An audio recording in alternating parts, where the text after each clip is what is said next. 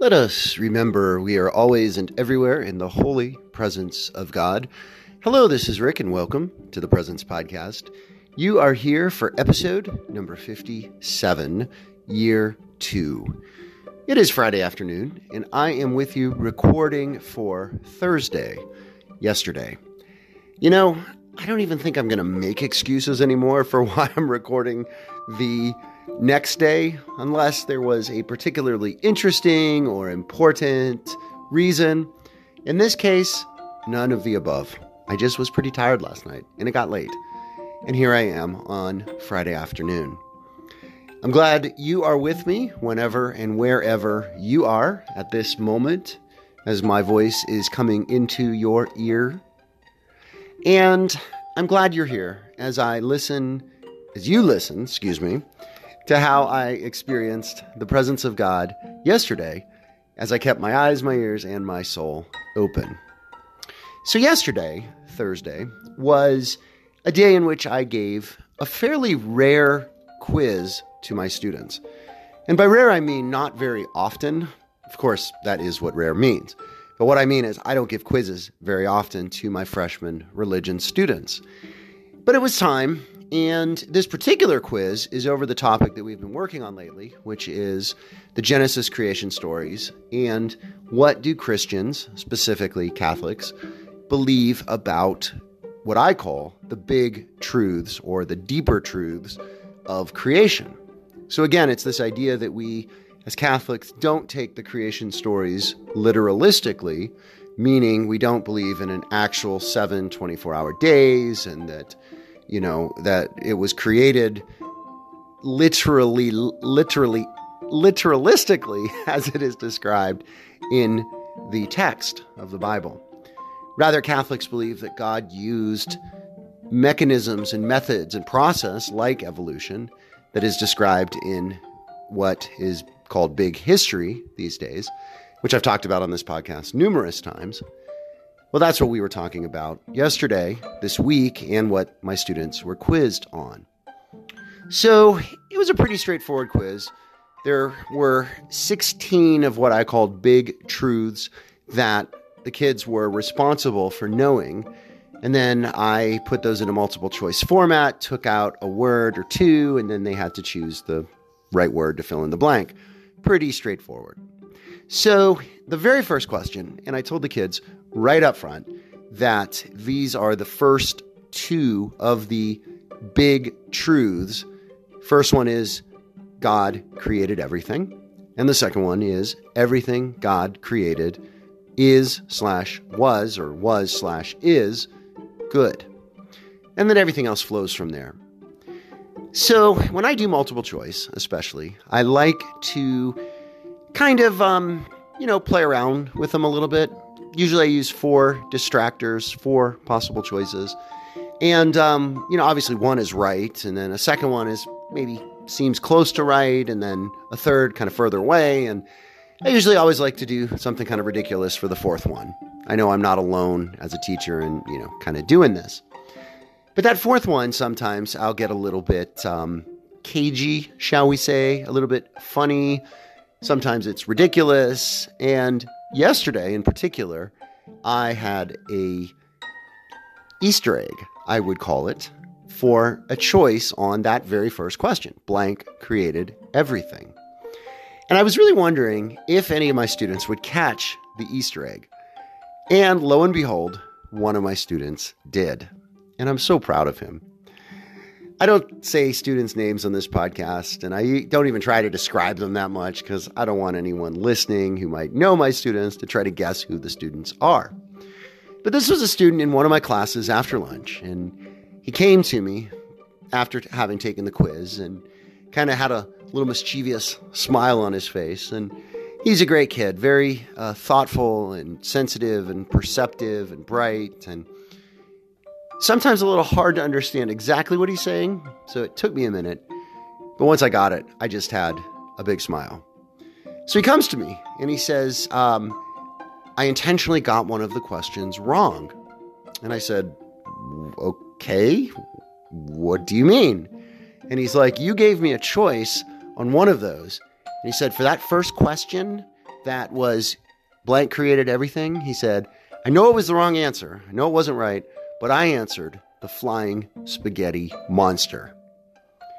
And I smiled at him, and I kind of looked at him, and I says, oh, really? I said, do you know who the flying spaghetti monster is? And he smiled and nodded and said yes. And I said, oh, are you a Pastafarian? And again, he kind of looked at me. He knew what I was talking about and kind of smiled again and sort of said, shrugged his shoulders and said, maybe. After the break, sorry to leave you with a cliffhanger here.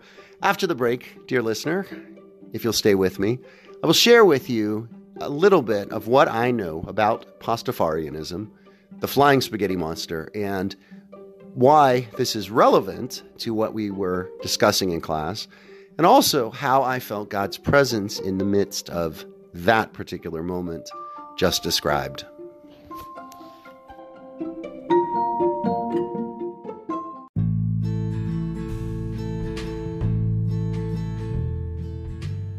Well, thank you, dear listener, for staying through the break.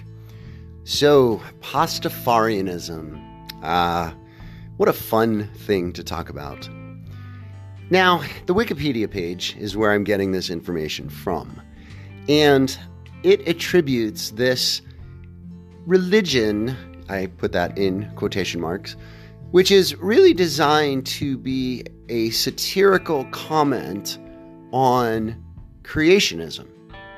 And specifically creationism and the moments and the times when we're talking, generally speaking, biblical fundamentalists have gone to school boards and gone to other educational bodies and have tried to block the teaching of evolution in public school classrooms.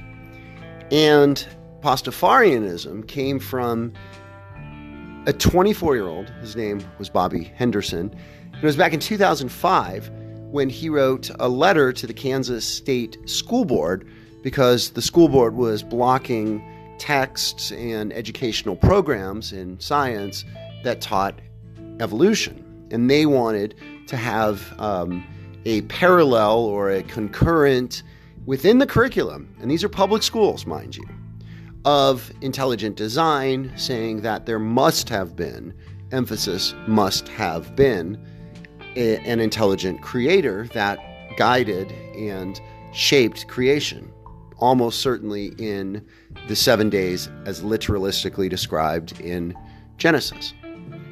And the point initially of Pastafarianism was really to show this idea of, well, what is a religion? And if one religion, in this case, biblical fundamentalism, if one religion is going to have this kind of power and this kind of sway, what stops another religion from wanting to try to get their beliefs incorporated into a school curriculum as well?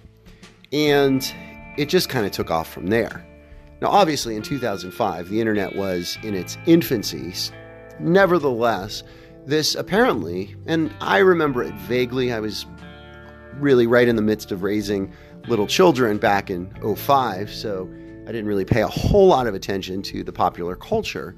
But I do remember it and knew at that point that it did get interest and it got some traction. And even according to the Wikipedia article, some of the Kansas State board members who received the letters who were against the teaching of creationism and or intelligent design in the public school curriculum actually supported Henderson and supported this desire, or supported this, really it was a legal challenge to try to incorporate this other perspective, to point out how really unfair and un-American and quite frankly unconstitutional it is to mandate this type of teaching in public schools.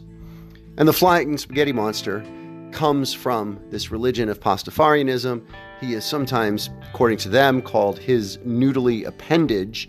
And they've really taken this forward. In fact, I think this group has even declared that their sacred headwear that is worn by some of their adherents is a colander. Yes, a noodle colander. And I think they've even gotten it to the point where one is allowed in certain states, maybe California, to wear a colander on your head when you are taking your driver's license photo, because again, that is just fair, right? If people wearing hijabs or yarmulkes for their religious purposes, this group is saying, hey, you can wear a colander because it's ours. Now, you might be wondering how someone like myself, who takes faith very seriously and teaches religion and does believe in an intelligent designer, because I do believe that God created everything through the process that we call evolution, starting with the Big Bang, and that God was engaged and involved in various points which big history calls thresholds along the way. You might wonder how I am speaking, I guess, generally positively about the Flying Spaghetti Monster, also known as FSM, by the way. And here it is. Here's why. First of all, I love satire. I just think satire is great. And I think that there is, as long as satire is done respectfully, and by respectfully, I mean not intentionally trashing someone else's beliefs that they hold to be sacred, and that they're respectful of taboos, perhaps things like, showing Muhammad and doing cartoons that, definitely are designed to provoke. I think one can satirize even religion. And I think something like this that is being done as a satire to raise legal issues in public schools, I think is really pretty clever and pretty effective, I think. And again, I feel very strongly that public schools have these walls and these boundaries. And if a parent doesn't like that, then they can have other schooling options. That's been made pretty clear.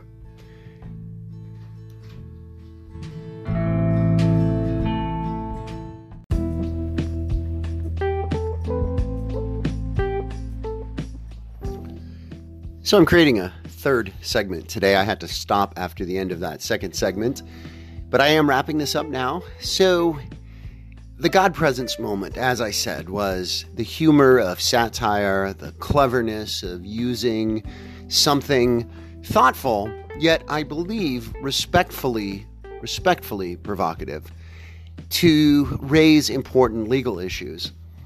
I think, though, over all of that, what is the biggest God presence moment is the fact that this student pointed it out to me in such a kind of funny and really, honestly, cute way. I went and checked my digital grading to see if any other students answered on that question anything besides God or Spaghetti Monster. And this young man, was the only one who answered Spaghetti Monster. And again, I appreciated that he told me, and I even gave him extra credit for it, believe it or not. I gave an extra point for cleverness and for knowing exactly who the FSM, the Flying Spaghetti Monster, is. So, when have you experienced God in humor, in parody, in satire, in places that others might scorn and say, that is bereft of God's presence? That's evil, maybe. I don't know that anything really is, unless it is designed to hurt, designed to injure, designed to wound. I think God's presence permeates everything, and therefore anything, including religious satire, can be an avenue of grace and of learning and of communion and connection. So when have you experienced that recently in your life? As always, thank you so much for listening. Blessings and peace.